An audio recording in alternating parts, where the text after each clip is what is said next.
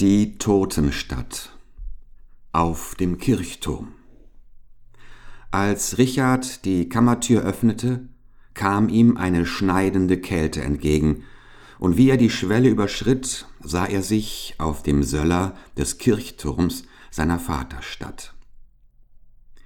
Er stand nicht zum ersten Mal hier oben und kannte schon das Panorama, das sich tief unter ihm ausbreitete.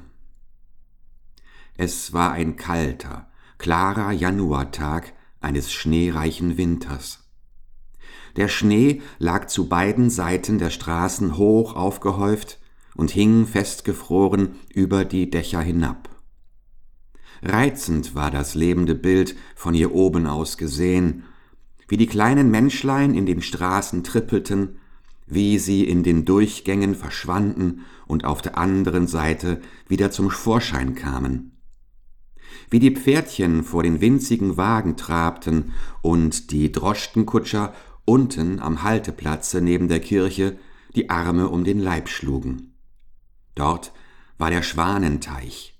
Schlittschuhläufer tummelten sich darauf, und weiter über die Stadt hinaus sah Richard die Umgegend unter dem weißen Leichentuch des Winters liegen, und nur dunkle Punkte bezeichneten die Lage der eingeschneiten Dörfer.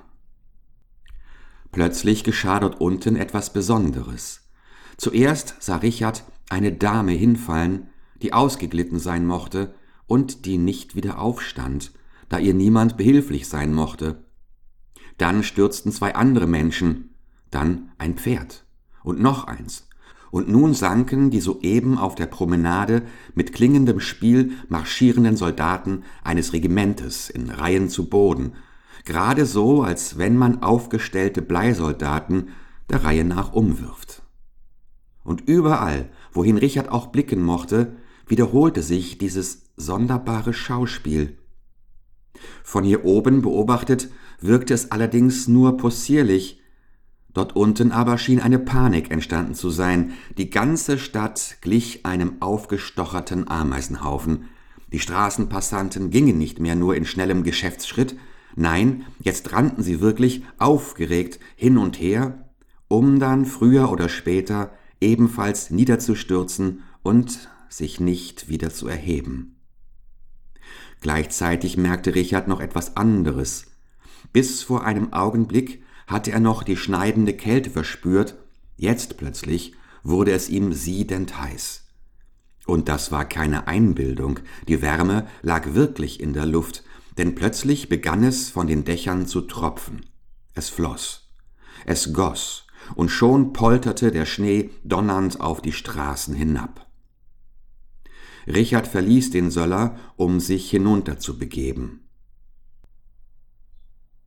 Was sich Richard gewünscht hatte. Tag und Nacht entstehen durch die Drehung der Erde um sich selbst.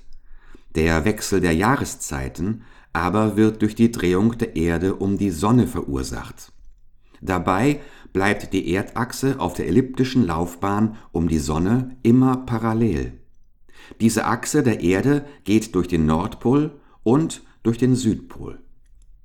Nun hatte Richard gewünscht, dass sich die Achse der Rotation um 90 Grad verschöbe, dass also die neuen Pole auf den bisherigen Äquator zu liegen kämen.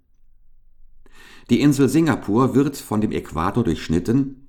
Denkt man sich von ihr aus eine Linie durch das Zentrum der Erde gezogen, so stößt man gerade auf die Stadt Quito in dem südamerikanischen Staat Äquator. Diese beiden Punkte hatte Richard als die neuen Pole der Erdachse bestimmt. Macht man sich dies auf einem Globus klar, so wird man finden, dass der dadurch entstandene neue Äquator durch Deutschland geht. Und zwar genau über Leipzig. Dies hatte Richard gewollt.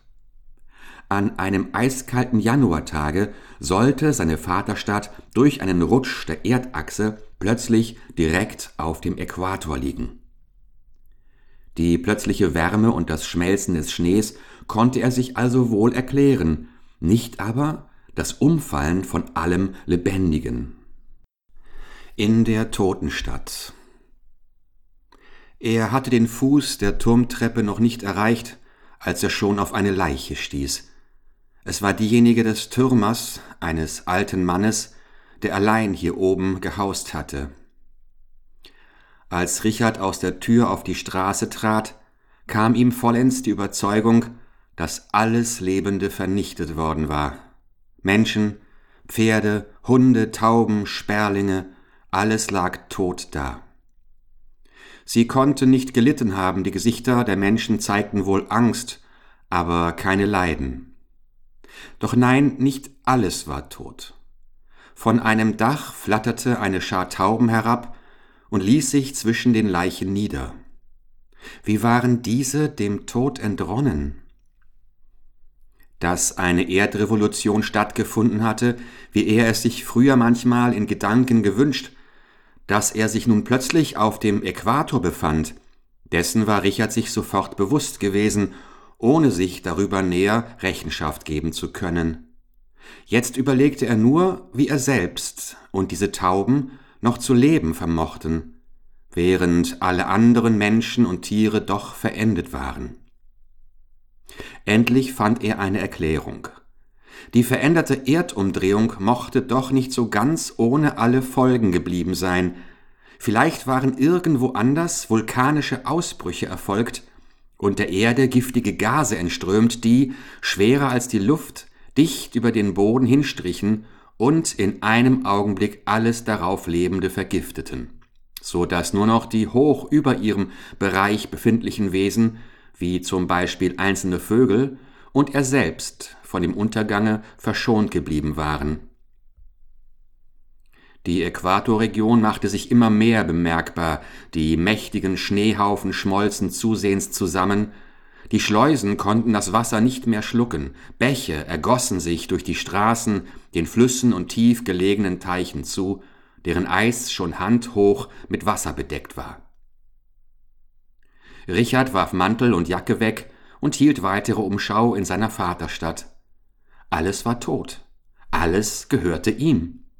In den Geschäften lagen die Verkäufer tot hinter den Ladentischen, in den Restaurationen Wirt und Kellner tot neben den Gästen. Er gelangte auf den Bahnhof. Auch dort war alles gestorben. Die Uhr ging noch. Der Fahrplan sagte ihm, dass gleich ein Zug einlaufen müsste, aber es kam kein Zug und niemals mehr konnte man auf die Ankunft eines solchen rechnen. Dann fiel ihm ein, sich einmal in einem Haus umzusehen.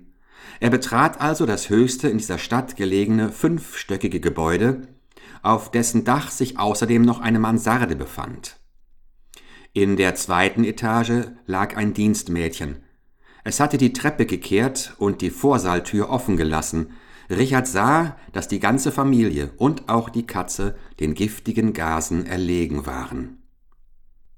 Er stieg noch höher bis in die Mansarde hinauf. Auch hier war die Vorsaaltür geöffnet. In dem Wohnzimmer saßen ein Mann und eine Frau, die den Kopf auf den Tisch gelegt hatten. Es musste ein Schuhmacher sein, der hier zu Hause arbeitete. Das Ehepaar hatte sich eben zum Frühstück hingesetzt. Brot, Butter, Käse und eine Schnapsflasche standen noch auf dem Tisch, als sie der Tod überraschte.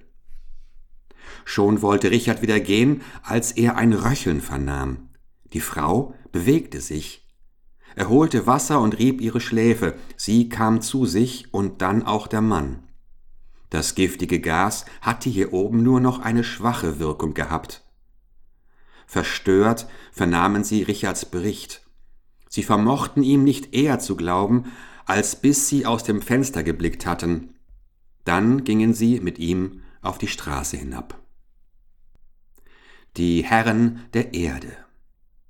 Es war ein noch junges Ehepaar ohne Kinder, der Mann war Schuster. Schließlich begriffen sie, dass sie allein am Leben geblieben.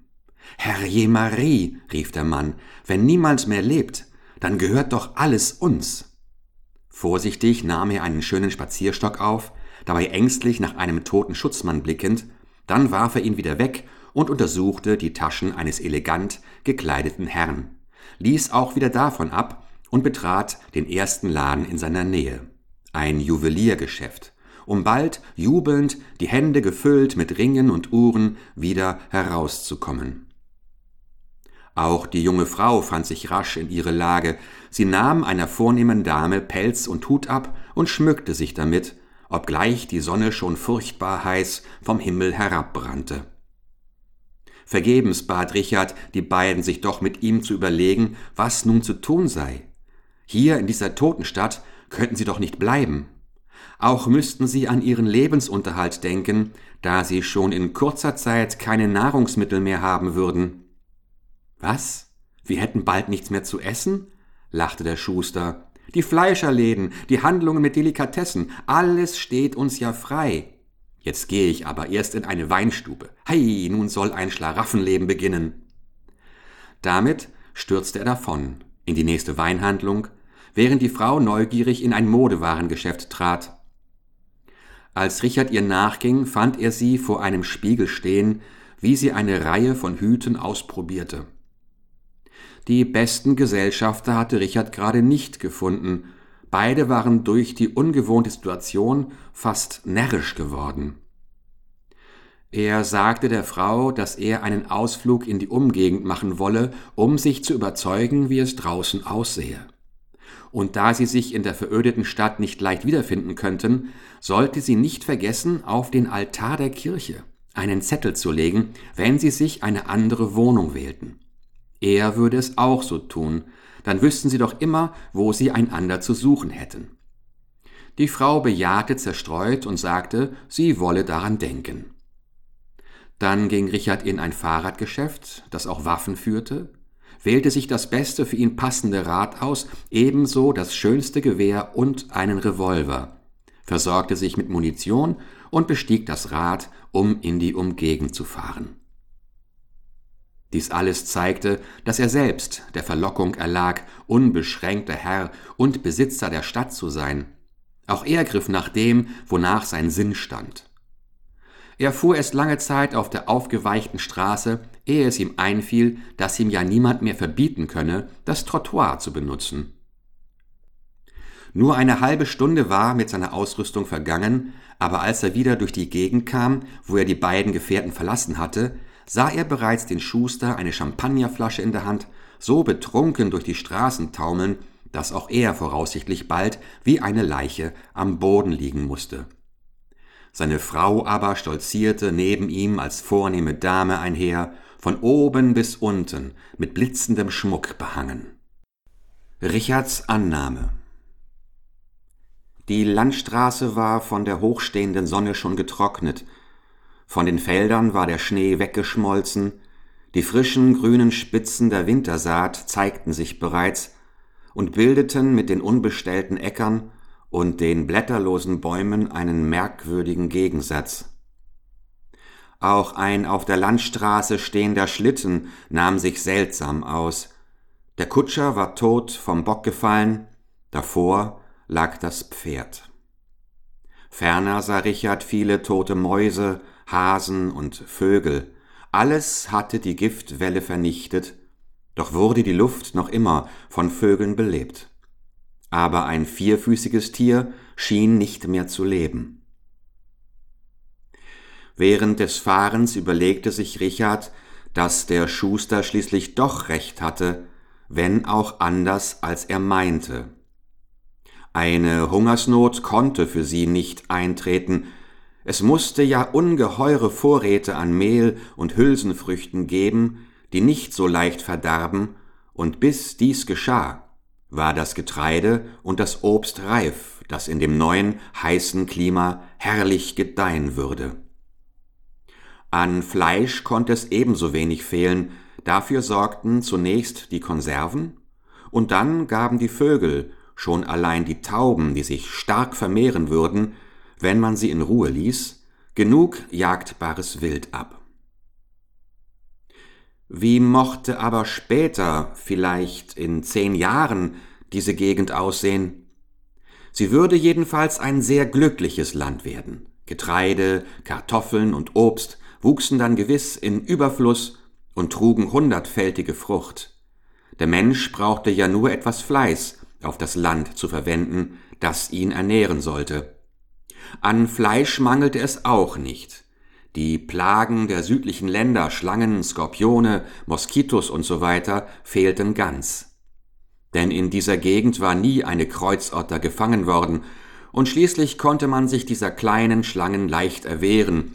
Ihre furchtbare Gefährlichkeit spukte mehr in den Köpfen ängstlicher Menschen, als sie in Wirklichkeit vorhanden war. Ebenso wenig gab es Raubtiere.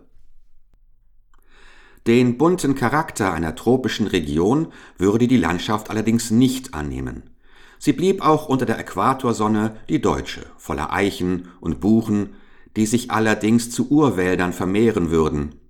Auch aus den Raupen in den Puppen, wenn diese nicht getötet wurden, konnten sich nur die bekannten deutschen Schmetterlinge entwickeln. Kurz, es blieb alles beim Alten. Die neue Lage auf dem Äquator änderte daran nichts. Nie würde ein Tiger den Wald, eine riesige Giftschlange das Feld, ein Krokodil das Wasser unsicher machen. Alles das, was der Mensch zu seiner Bequemlichkeit bedarf, war noch für viele Jahre aufgespeichert. Und ehe alles vom Witterungseinfluss zerstört worden war, hatte man sicher gelernt, sich zu behelfen. Musste man sich dann zum Beispiel mit einem aus Pflanzenfasern selbst gewebten Hemd begnügen, das Feuer mit dem Zündstahl anschlagen, die Tauben mit Pfeil und Bogen erlegen, so schadete dies alles nichts. Schließlich würde man auch das wieder erfinden, was man verlernte. Selbst der Schuster und seine Frau würden sich schon in ihre Lage besser schicken, wenn ihr Rausch erst verraucht war. Das heißt, so dachte Richard. Wir werden bald sehen, dass er sich in allem vollkommen geirrt hatte. Eingeregnet. Das Erwägen der Lebensmittelfrage hatte ihm Appetit gemacht. Außerdem brannte jetzt die Sonne mit einer fürchterlichen Glut herab, und die im Winter erkaltete Erde sog ihre Strahlen nicht mehr auf. Schweißgebadet lenkte Richard einen Nebenweg ein und stieg vor einem alleinstehenden, jedoch von Schuppen umgebenen, massiven Gebäude ab, das ihm als eine am Fluss liegende Mühle bekannt war. Kein Hund begrüßte ihn. Er sah auch keine Leiche. Die Haustür war verschlossen. Er rückte einen Holzbock an die Mauer, kletterte hinauf, zerschlug ein Fenster und stieg ein. Wie ein schneller Gang durch alle Räume ergab, hatte sich zur Zeit, als der Tod seine Sichel geschwungen, niemand im Haus befunden. Desto besser. So brauchte Richard keine Leichen zu beseitigen. Es war ein wohlhabendes Haus.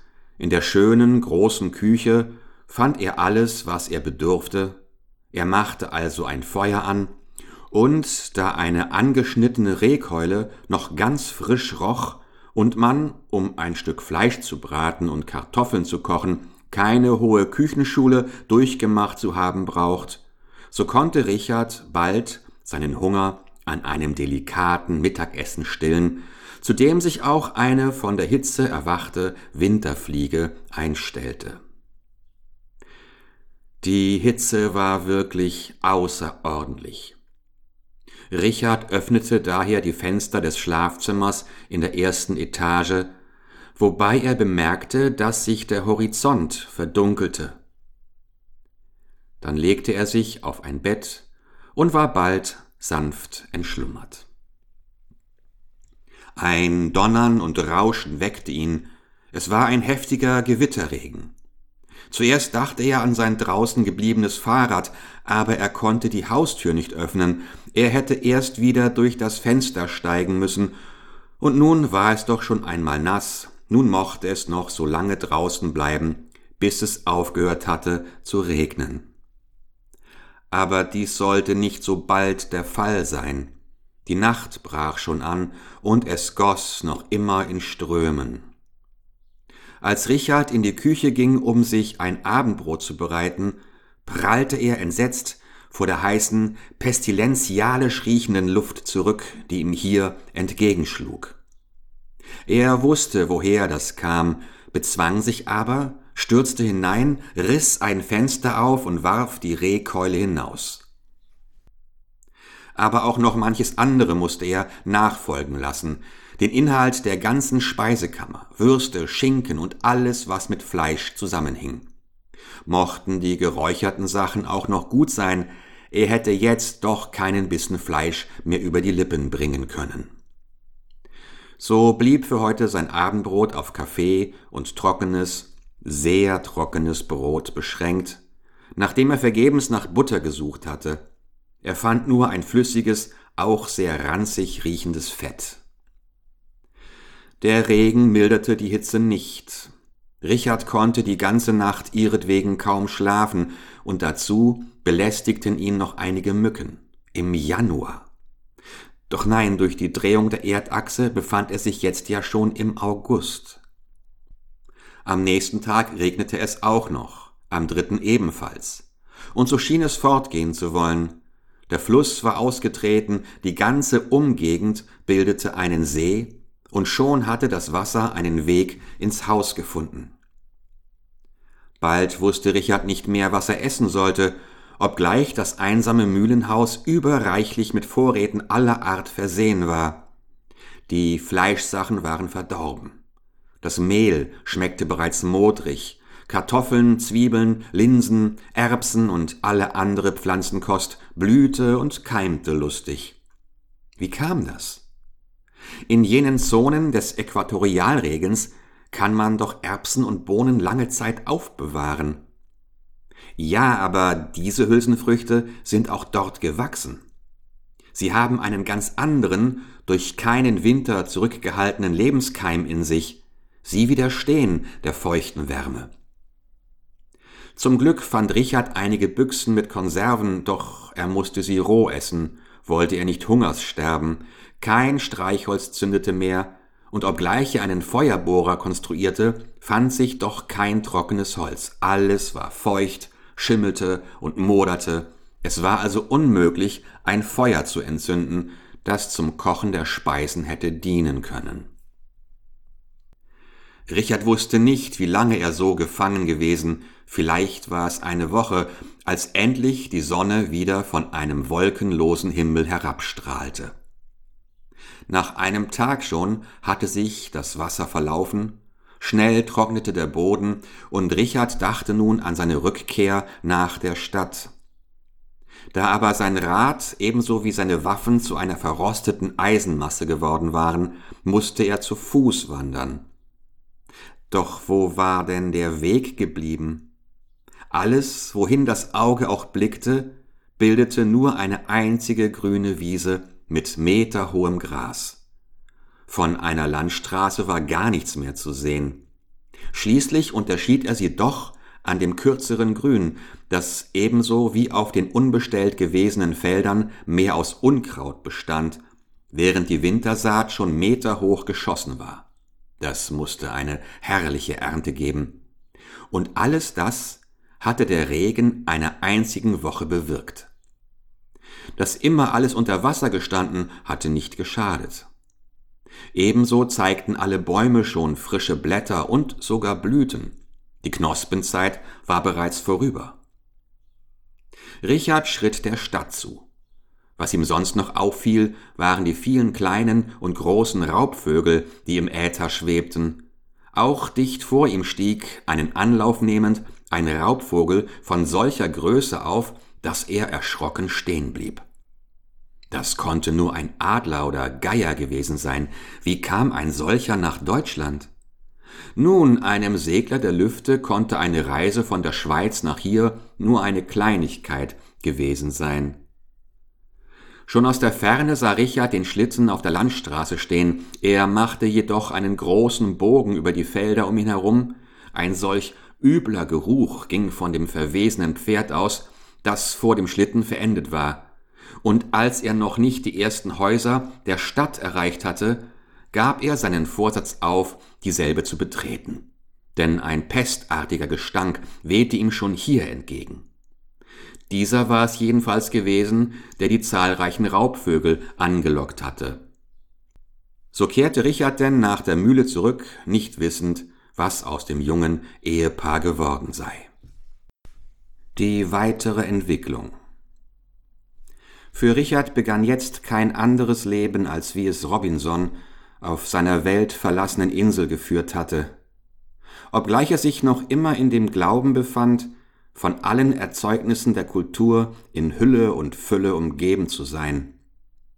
Er musste in allem fast gänzlich von vorn anfangen, als wenn er nackt auf die Welt gekommen sei, und er arbeitete denn auch eifrig.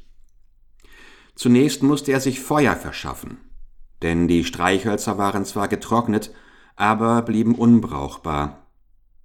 Es gelang ihm, die Patronen des Revolvers, so verrostet dieselben auch waren, zur Entzündung zu bringen. Er öffnete eine Patrone, rieb einen trockenen Lappen mit Pulver ein und schoss ihn in Brand. Auch an Fleisch und Brot mangelte es ihm nicht. Das Mehl trocknete zwar ein, lieferte aber trotzdem schmackhaftes Gebäck. Und da sich Tauben einstellten, die er fütterte, was natürlich dieselben noch mehr anzog, so brauchte er einen vortrefflichen Braten nicht zu entbehren. Dann fand er in dem Haus außer einigen Jagdgewehren mit Munition auch Angelgerätschaften, so dass der Fluss ihm öfters Fische bieten konnte, und die Zeit verging ihm schnell, denn er hatte immer Beschäftigung. Bald putzte er Gewehre, bald konstruierte er schon für später, wenn er einmal keine Patronen mehr besaß, einen Feuerbohrer oder fertigte Bogen und Pfeile, indem er als Spitzen für dieselben Nägel benutzte. Dann wieder sorgte er für die Zukunft, indem er Kartoffeln pflanzte, und endlich fertigte er einen Holzrahmen an, den er mit Gardinen überzog, um so, wenn er diese heißen Stunden im Schatten verträumt, einen Schutz gegen die Mücken zu haben, die hier am Fluss in zahllosen Schwärmen auftraten. Inzwischen beobachtete er die Vegetation und die Tierwelt. Da bemerkte er gar Sonderbares.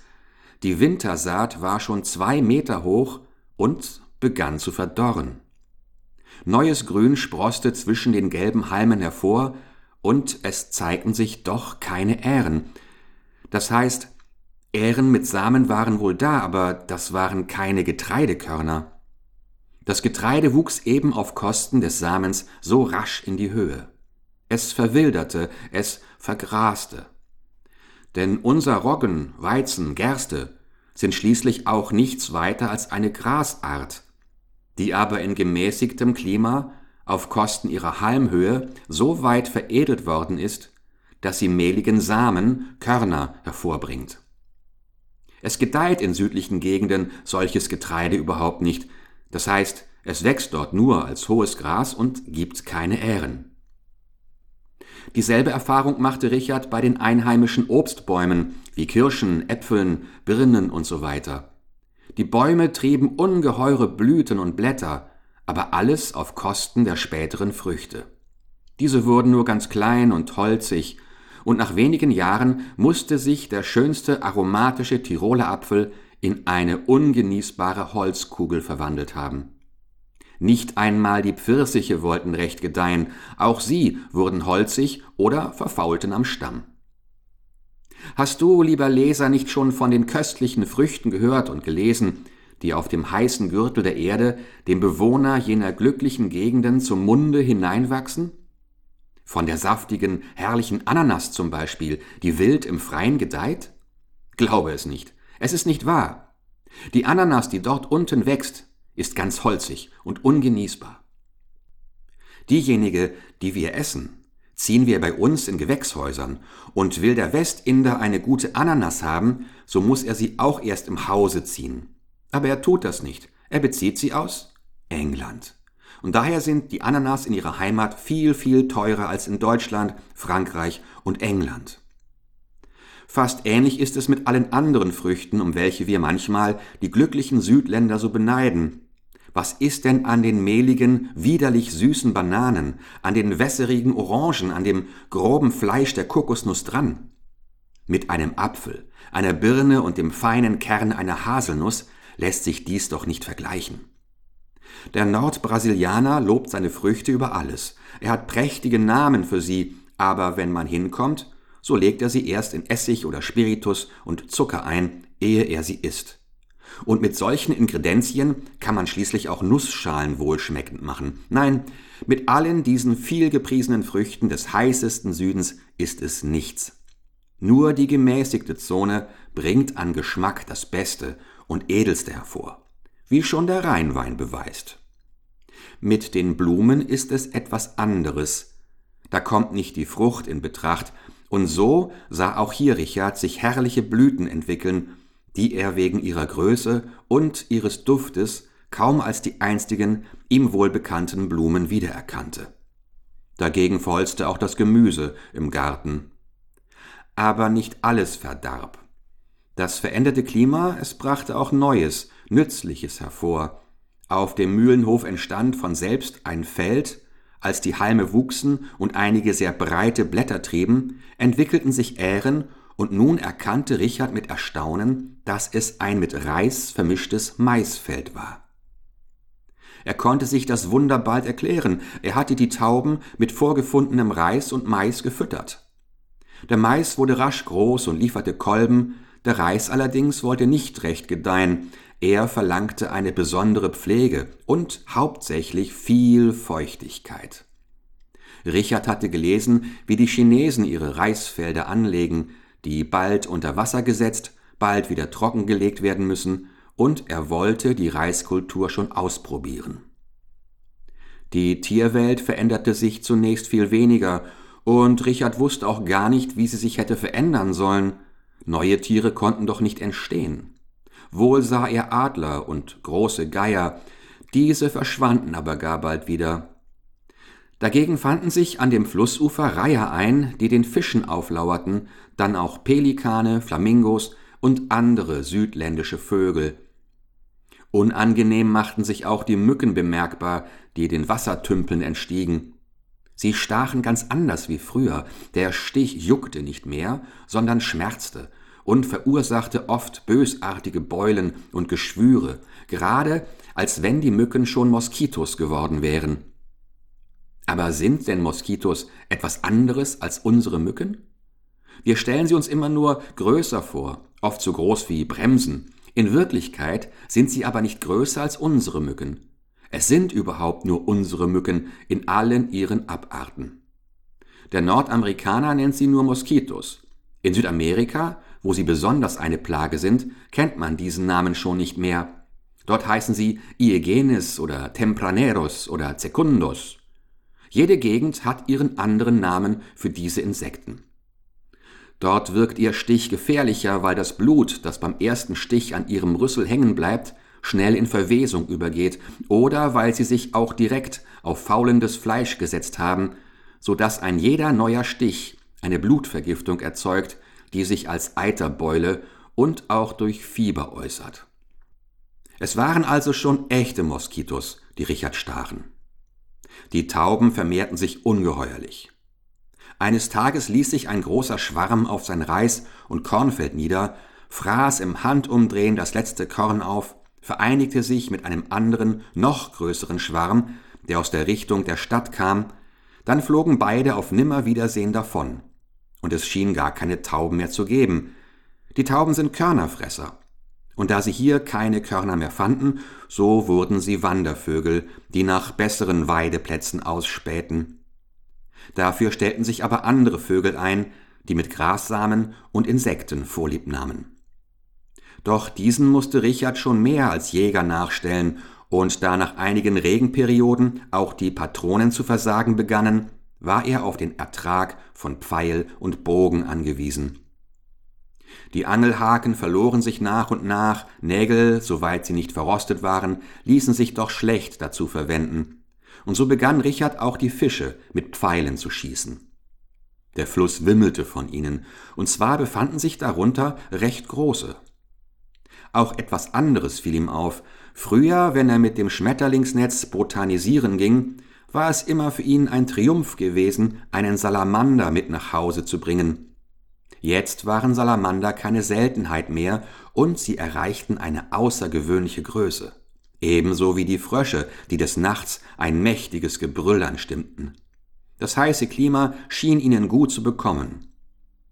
Dann erschrak Richard einmal vor einer ungeheuren Schlange, wenigstens im ersten Augenblick kam sie ihm ungeheuerlich vor.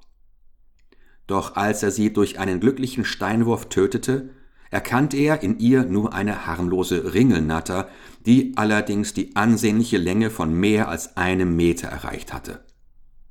Leider war er bald darauf gezwungen, auch eine Kreuzotter zu töten, die ihm ebenfalls recht groß vorkam.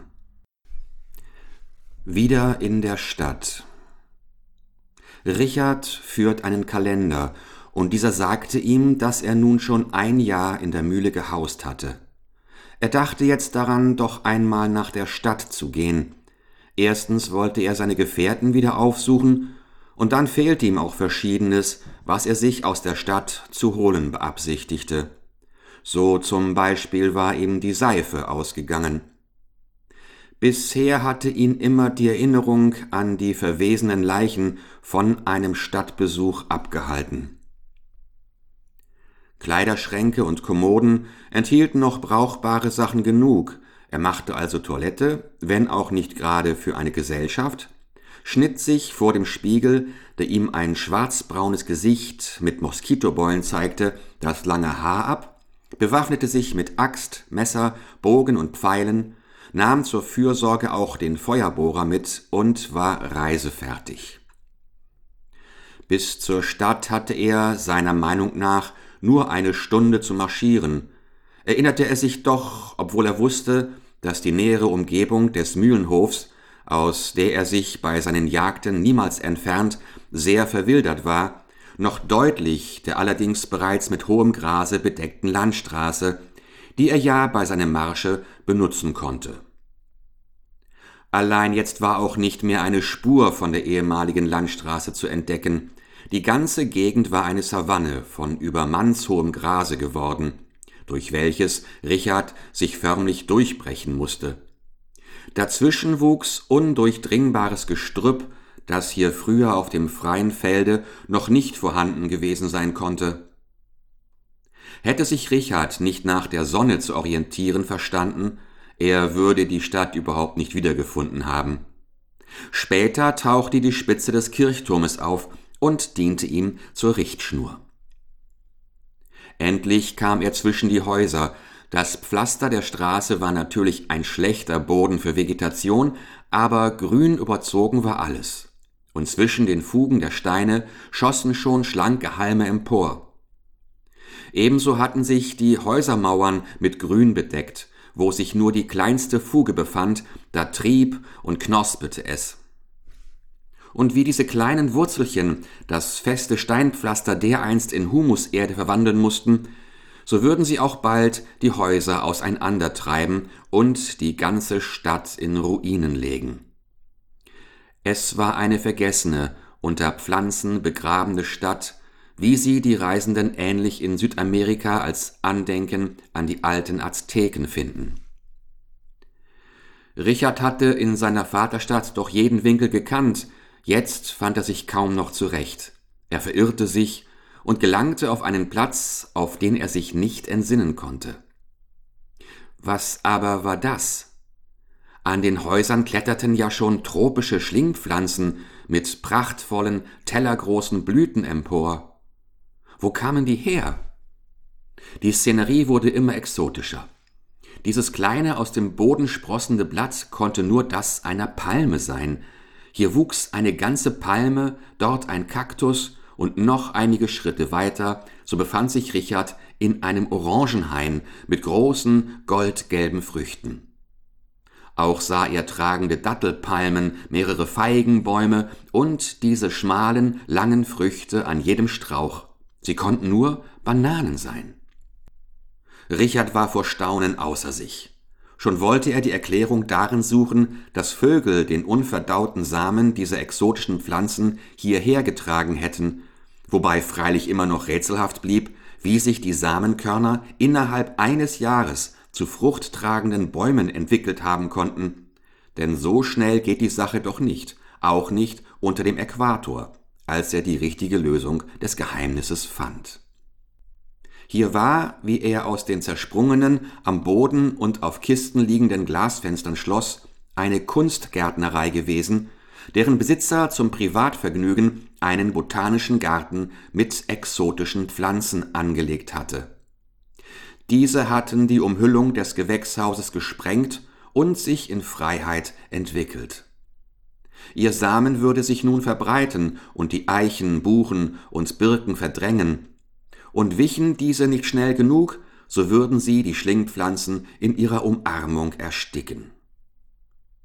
Überall lagen noch die Skelette von Menschen und Tieren, schneeweiß gebleicht, neben ihnen Goldstücke, Gold- und Silberuhren oder echter Schmuck, soweit sie solchen getragen hatten.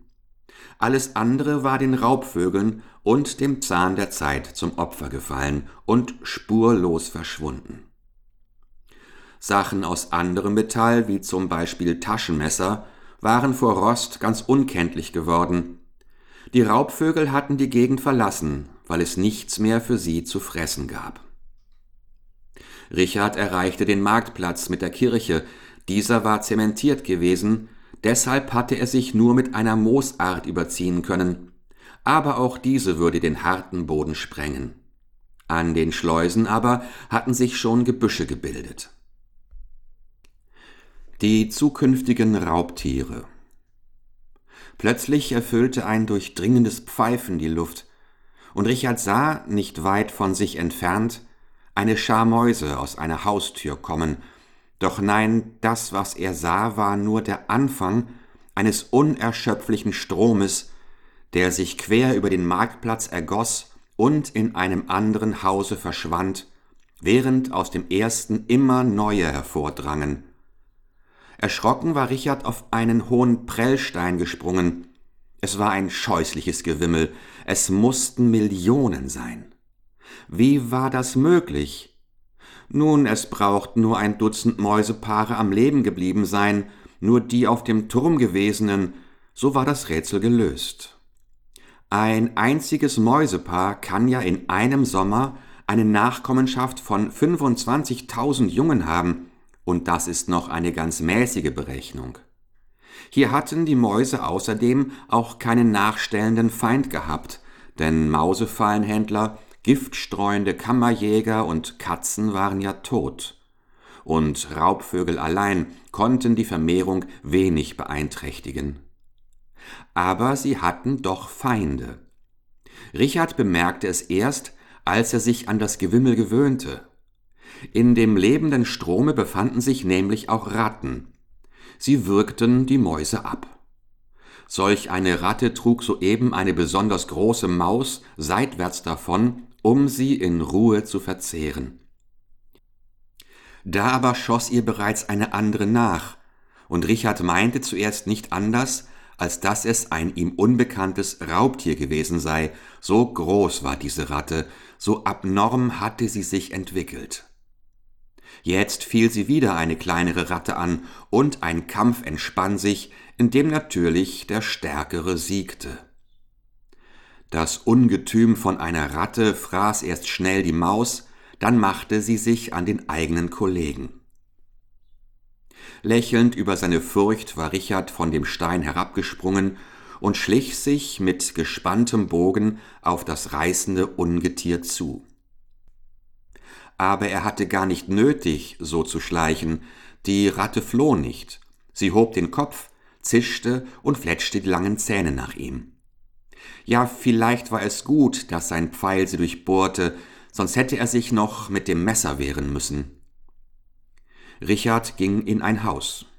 Dass hier die Mäuse schon gewesen waren, konnte er aus ihren hinterlassenen Spuren sehen, sonst aber gähnten ihm nur die nackten Wände des einst möblierten Hauses entgegen, und auf dem Estrich des abgedielten Bodens lagen Eisenteile, Glas, Porzellan und eine Lampe. Alles andere hatten die Mäuse aufgefressen, das Bett so gut wie das Klavier bis auf die eisernen Schrauben. So würden nunmehr die Mäuse, nachdem sie keine wirkliche Nahrung mehr hatten, mit fürchterlichem Hunger weiterhausen und sich dabei in die Billionen vermehren. Gab es dann gar nichts mehr zu nagen, so mussten sie sich entweder zu grüner Pflanzennahrung wenden oder den gefräßigen Zahn gegen das eigene Geschlecht kehren. Allerdings würden die Ratten endlich doch die Vermehrung der Mäuse beschränken und dann auch über sich selber herfallen, denn die Ratte frisst die Ratte. Und da das Starke siegt, das Schwache aber verschwindet, so würde jedes neue Geschlecht von Ratten immer größer werden, bis die Natur eine Grenze setzt und ihnen ein anderes Raubtier zur Vernichtung schickte. So dachte Richard, als er das Haus wieder verließ. Er hatte von dieser Entwicklungstheorie gelesen und schon ein Beispiel mit eigenen Augen gesehen. Er begab sich in die Kirche durch dieselbe Tür, die er vor einem Jahr nicht hinter sich geschlossen hatte. Die Mäuse waren auch hier eingedrungen, wenn sie nicht schon von oben aus dem Turm gekommen waren und hatten die Kirche leer gefressen. Deshalb konnte auch auf dem Altar kein Zettel liegen.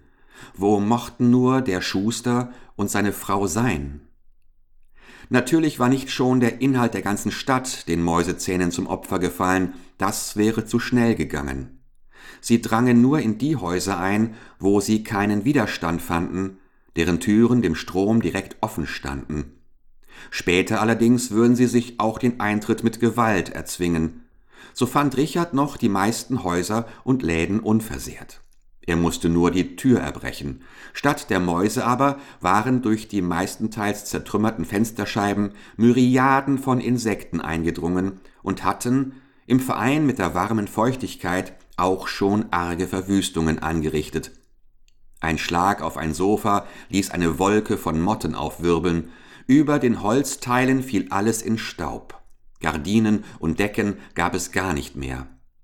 Dennoch fand Richard dasjenige, was er brauchte. Er musste nur suchen. Seife sowohl als noch brauchbare Streichhölzer und Petroleum gelangten in seinen Besitz. Und schließlich entdeckte er in einem trockenen Haus auch gut erhaltene Sämereien und nützliche Bücher in wohlverschlossenen Schränken. Er beschloss, sich dieses alles anzueignen, was er für später wohl gebrauchen konnte. Zunächst aber musste er sich eine neue Wohnung suchen, in der am Waldfluss gelegenen Mühle war es zu feucht. Er hatte dort auch schon einmal einen Fieberanfall gehabt, und hier schien es wiederum viel zu trocken zu sein. Er verbrachte jetzt einige Tage damit, durch die Stadt zu streifen und Häuser zu besichtigen. Auch las er in geeigneten Büchern der gut erhaltenen Stadtbibliothek, wie er sich unter dem Äquator einzurichten habe, wie man dort sät und erntet und so weiter. Hier begegnete er immer wieder neuen Mäuseschwärmen, niemals aber seinen der Katastrophe entgangenen Gefährten. Endlich hatte er einen festen Entschluss gefasst. Eine halbe Stunde von der Stadt entfernt lag auf einer Anhöhe der Pulverturm, ein zweistöckiges, massives Gebäude, das oben einen Söller hatte. Die einzige Tür des Turmes bestand aus verzinktem Eisen, auch die Fenster konnten durch Eisenplatten verschlossen werden, und das Ganze wurde noch von einer Mauer umgeben. Unten an dem Hügel aber floss ein Bach vorbei, während drinnen im Hofe sich ein Brunnen befand. Die Gegend war frei, nur an der einen Seite des Turmes grenzte der Wald. Richard hatte sich, da die Tür zufällig offen gewesen, von dem soeben Angeführten selbst überzeugt und war entschlossen, den Pulverturm zu seinem neuen Heim zu machen. Hierher würden sich die Hausmäuse wohl schwerlich verirren. Hier wollte er die zukünftigen Felder anlegen, alles war dazu wie geschaffen. Er beseitigte die Skelette und das, was er sonst nicht brauchte, auch das Pulver bis auf einige Säcke, die ihm vielleicht später noch einmal Dienste leisten konnten, und schaffte im Laufe der Zeit alles aus der Stadt hierher, was ihm für sein neues Einsiedlerleben verwendbar schien, besonders Handwerkszeug, Sämereien und Bücher. Zwischen den starken Mauern war ihre Erhaltung ebenso sicher wie in der alten Äquatorialgegend, wo man doch auch alles aufheben konnte, wenn man nur einige Sorgfalt auf die Gegenstände verwandte. Ein Spaten freilich, den man nie benutzt, ist in der heißen Zone innerhalb eines Jahres in Rost gefallen, und das Buch, das man nie aus dem Schranke nimmt, lassen die Ameisen bis auf die Deckelschalen verschwinden. Die Phantasie ist frei, mit ihr lassen wir die Jahre vergehen. Richards kindlicher Wunsch, einmal Robinson zu sein, war in Erfüllung gegangen, wenn er auch nicht daran gedacht hätte, dass dies möglich sein würde, als er seine Vaterstadt unter den Äquator versetzte. Es war vieles ja ganz anders gekommen, als er erwartet hatte. Aber er hatte doch bewiesen, dass er sich in jeder Lage zu helfen wusste. Wenn er auf dem Söller seiner Festung saß, überblickte er einige Morgen Land, die seiner Hände Arbeit mit Reis, Mais und Hirse bestellt hatte. Er konnte die Felder vom Bach aus überrieseln und sie bei zu viel Feuchtigkeit durch eine andere Schleuse wieder trockenlegen. Mancher Spatenstich mit krummem Rücken, viel Zimmermannsarbeit und noch mehr Erfindungsgeist war dazu nötig gewesen. Auf dem Söller selbst klapperte dann und wann eine kleine Mühle, auch sie war aus seiner Hand hervorgegangen, sie entschälte den Reis und mahlte den türkischen Weizen. Neben den Feldern waren Orangen- und Zitronenhaine entstanden und Anlagen von Feigen- und Bananenkulturen. Schon trugen Dattel- und Kokosnusspalmen Früchte und innerhalb der Umfassungsmauern gediehen die herrlichsten Blumen. Das war eigentlich alles, was Richard durch sich selbst geschaffen hatte, aber es war sehr viel. Eine Steinaxt und ein Lederkostüm brauchte er sich nicht zu fertigen. Zeit seines Lebens war er mit Werkzeugen versorgt, in Truhen lag ein unerschöpflicher Vorrat an Kleidern und Wäsche, welche er nur trocken und von Insekten frei zu halten hatte. Er besaß auch sonst alles, was zu des Leibes und Lebens Notdurft gehört. Auch Seife brauchte er nicht selbst zu fabrizieren und konnte daher seine Zeit ganz dem widmen, was ihm die Vergangenheit nicht mehr lieferte, sondern wozu eigener Fleiß nötig war, also zum Beispiel dem Bebauen seiner Felder und seines Gemüsegartens. Die Zeit verstrich ihm wie im Fluge, neben der Arbeit sorgten Lesen, das Einsammeln von Holz und die Jagd für Abwechslung. Dabei bediente er sich der Bogen und Pfeile, hielt aber auch Feuerwaffen für alle Fälle instand. Die Pflanzenwelt hatte jetzt ganz einen tropischen Charakter angenommen. Dafür hatten der botanische Garten und dann Wandervögel gesorgt, die den Samen aus allen Weltteilen mitbrachten. Es hatten sich auch neue Vogelarten als ständige Bewohner eingestellt, aber die andere Tierwelt blieb dieselbe, nur dass die vorhandenen Tiere an Größe zunahmen. Er hatte schon eine Ringelnatter von 2 Meter Länge gefunden und eine fast nicht minder große Kreuzotter. Er hatte gesehen, wie die erstere eine Ratte von der Größe einer echten Bulldogge, etwa einen Viertelmeter hoch, angriff und in ihrer Umschlingung erdrückte. Dieses Wachsen der Tiere war Richard teils ein Rätsel, teils hatte er sich durch Lesen und eigenes Nachdenken einiges Verständnis dafür verschafft. Es ist hier in dem kurzen Rahmen dieser Erzählung die Erklärung nicht möglich. Dazu gehört das Studium der Werke solcher Gelehrten, die sich mit ähnlichen Fällen beschäftigt haben, wie zum Beispiel Darwin. Es war ein Walten der Natur, die sich selbst zu helfen weiß, indem sie Tierarten, die sie nicht mehr braucht, aussterben lässt und anderen forthilft, um vom Geschick Vernachlässigten beizustehen und neue zu erzeugen, wenn sie solche braucht. Als Beispiel dafür, dass die Natur die Welt regiert und sich nichts vorschreiben lässt, sondern selbstständig denkt und arbeitet, dass alles, das notwendig ist, was sie erschafft, mag nur eine verbürgte Geschichte erzählt werden. Doch zuerst eine Frage: Wer kann sagen, wozu die Krokodile da sind? Etwa dazu, dass sie die Fische wegfressen und einmal einen Menschen wegschnappen? Wo bleibt da deren Nützlichkeit? Und doch müssen die Krokodile im Haushalt der Natur wohl nützlich sein. Sie müssen es, sonst würden sie die Natur aus der Liste der Kreaturen streichen. Die Frage ist beantwortet worden vor gar nicht langer Zeit. Ein ackerbautreibender Indianerstamm in Brasilien wurde von den Alligatoren sehr belästigt, die in dem neben dem Dorfe vorbeifließenden Fluss hausten. Sie richteten unter dem zur Tränke geführten Vieh viele Schäden an, zogen badende Menschen unter Wasser, schlugen sogar einen über den Fluss setzenden Mann mit dem Schwanz aus dem Boot. Eine vornehme Jagdgesellschaft kam in das Dorf, hörte die Klagen und machte sich den Spaß, den Alligatoren den Vernichtungskrieg zu erklären. Die Jäger gingen nicht eher, als bis der Fluss keinen Krokodilschwanz mehr enthielt und die Sonne kein Ei mehr ausbrütete. Die Eingeborenen bedankten sich bei ihnen, nun hatten sie ja Ruhe vor den Unholden. Im nächsten Jahr aber machten sich äußerst viele Wasserratten bemerkbar, und im übernächsten konnten die Eingeborenen kein Korn von den Feldern ernten, der Fluss spie immer neue, hungrige Ratten aus. Sie fraßen das Korn auf den Feldern und in der Scheuer, und keine Katze und kein Gift konnte helfen. Die Plage wurde schließlich so groß, dass die Eingeborenen ihr Dorf und die ganze Gegend zu verlassen beschlossen. Da erfuhr die Regierung von der Rattenseuche, Sachverständige, Praktiker und Gelehrte wurden befragt, und das einstimmige Resultat der Beratung war: Hier gibt es kein anderes Mittel, als dass wieder Alligatoren importiert und in den Fluss gesetzt werden. So geschah es auch. Die neuen Alligatoren räumten nun schnell unter den Wasserratten bis zur erlaubten Anzahl auf, die faulen Eingeborenen wurden angehalten, Viehtränken und Badeplätze einzuzäunen und eine Brücke zu bauen, und seitdem leben sie friedlich neben den Alligatoren. Verwildert. Als Richard eines Tages von dem Söller Umschau hielt, sah er am Saum des Waldes eine dunkle Figur sich bewegen.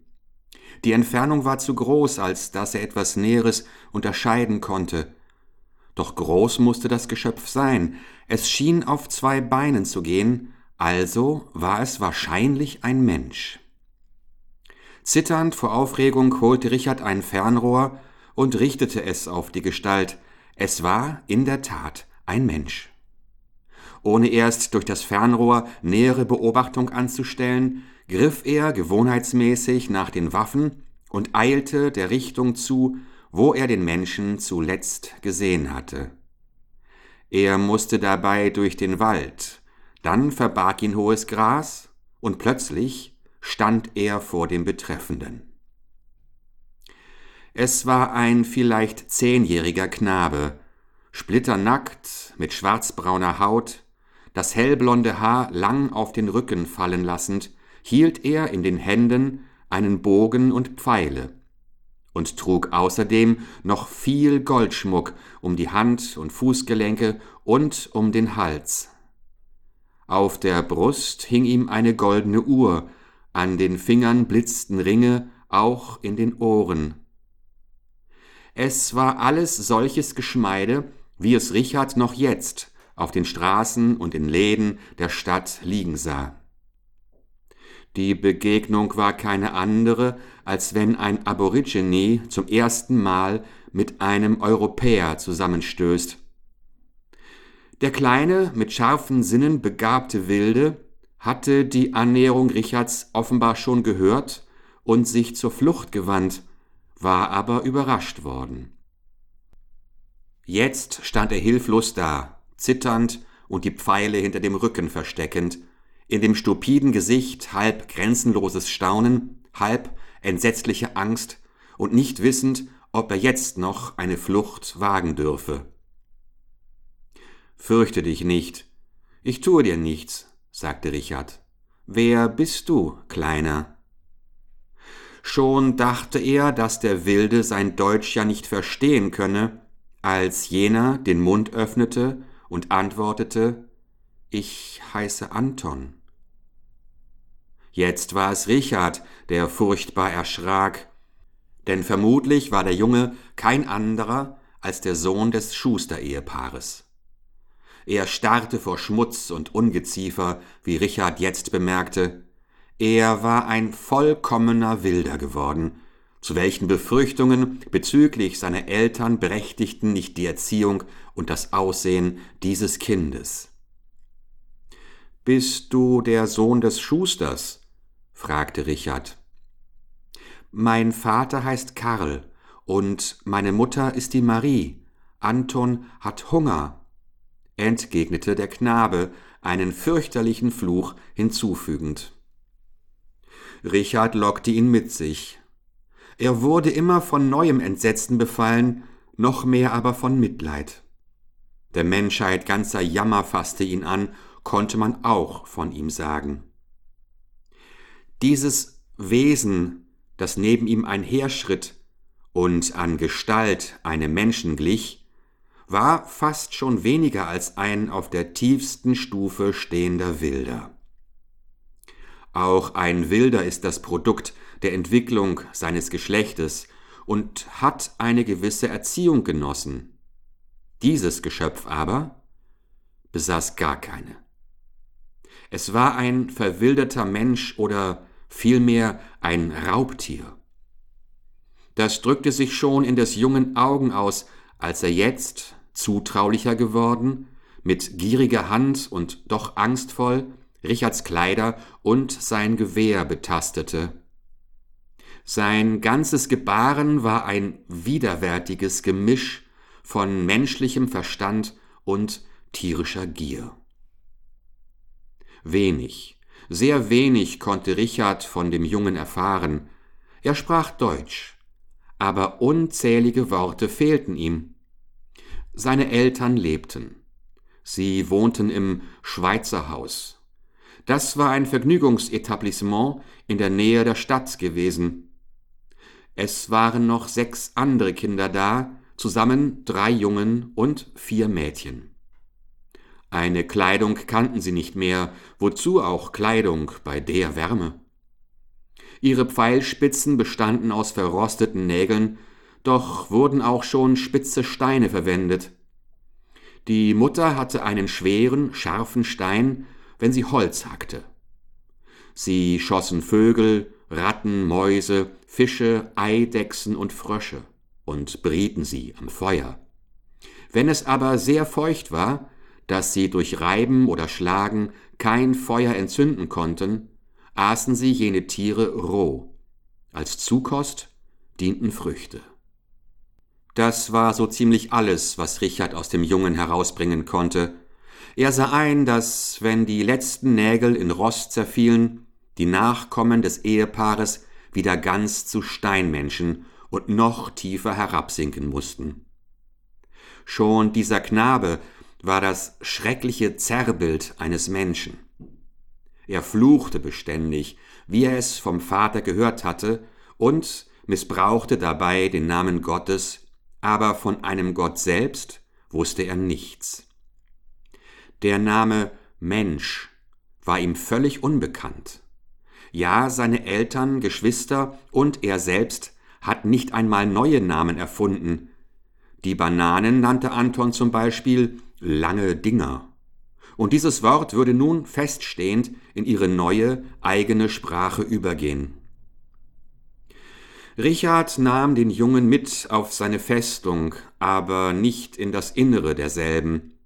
Die Unreinlichkeit Antons verbot das.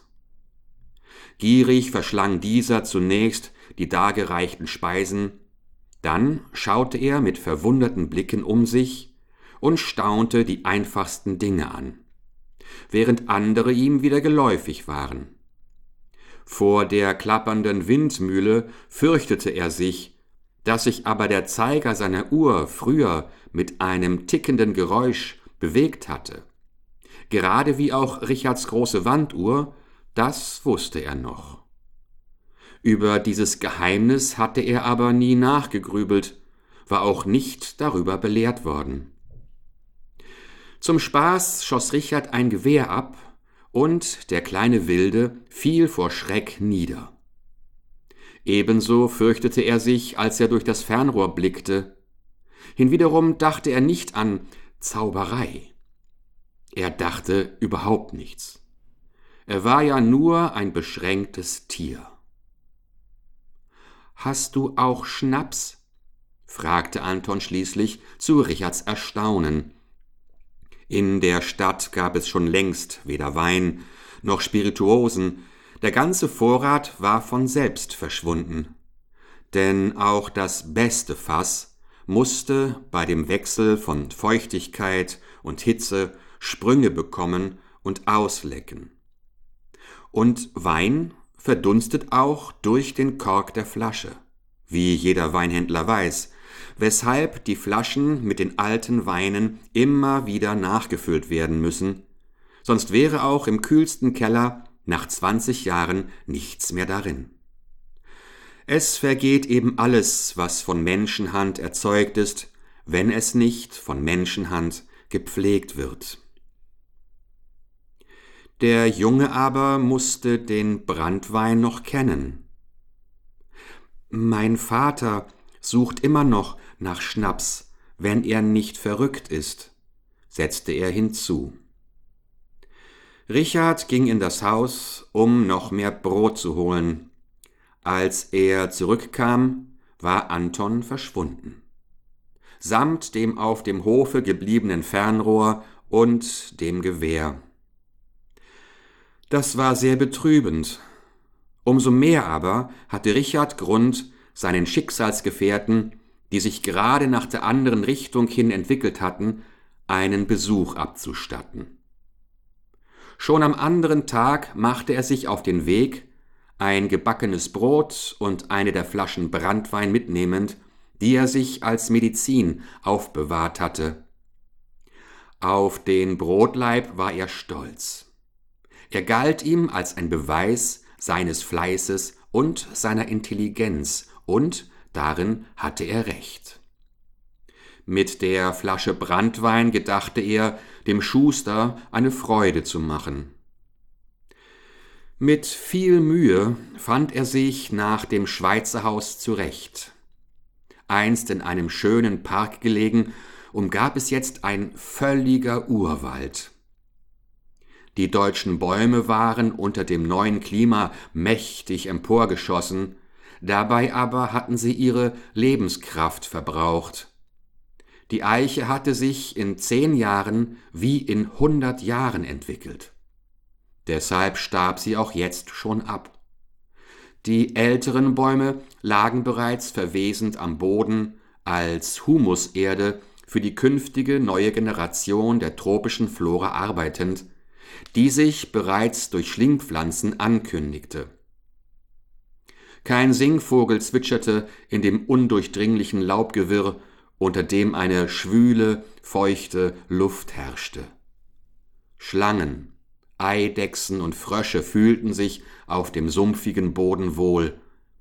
Ein drückendes Schweigen herrschte überall, das auch Richard mit trauriger Niedergeschlagenheit erfüllte, die noch zunahm, als er das Schweizer Haus betrat. In dem zu ebener Erde gelegenen, einst prächtigen Saal des Vergnügungsetablissements hauste die dem Tode entgangene Familie. Aus dem düsteren Raum wehte ihm ein Pesthauch entgegen. Hier starrte natürlich erst recht alles vor Schmutz. Trotz ihres Elends aber wollten die Leute leben, und die nackten, mit Gold behangenen Kinder fühlten sich schließlich auch glücklich, wenn sie nur im Kot patschen konnten. In einem dunklen Winkel lag auf moderigem Laub wimmernd ein Weib. Es hatte das Sumpffieber. Daneben war ein ganzer Haufen von Gold- und Edelsteinschmuck aufgehäuft. Das Sammeln dieser Schätze musste den bedauernswerten Menschen noch heute Spaß machen. Auf der anderen Seite des Goldstapels kauerte ein ebenfalls völlig nackter, alter Mann und stierte mit blöden Augen den vor ihm Stehenden an. Er erkannte ihn nicht, staunte aber auch nicht und fürchtete sich nicht. »Kennst du mich nicht mehr?« fragte Richard ihn endlich, indem er die Worte kaum herausbrachte. Der Mann lachte nur blöde vor sich hin und schüttelte den Kopf. »Das ist doch der Junge, der damals am Leben geblieben war«, erklang es da stöhnend aus dem Winkel.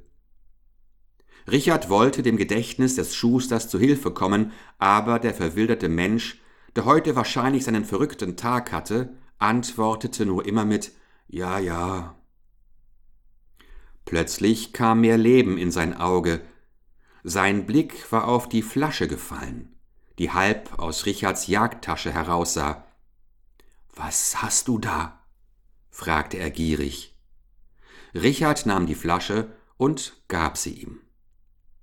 Mit zitternden Händen griff der Mann nach derselben, zog den durch die Hitze schon emporgetriebenen Kork völlig heraus und trank in gierigen Zügen. »Siehst du, Karl?« erklang es jetzt wieder in der Ecke. »Ich sagte es dir doch gleich, dort, in dem Hause, wo Anton den da gefunden hat, gibt es noch Branntwein. Gib her die Flasche, dann wollen wir mit ihm. Er muss uns das Haus zeigen.« Zu spät erkannte Richard, welches unglückliche Geschenk er mitgebracht, ja welche Gefahr er sich bereitet hatte.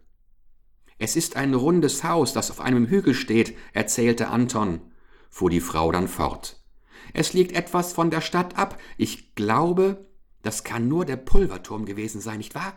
Du wohnst im Pulverturm.« Richard schleuderte das Brot hin und hastig, ohne Antwort, ohne Abschied, ohne an sein gestohlenes Gewehr und Fernrohr zu denken, entfernte er sich. Er floh förmlich.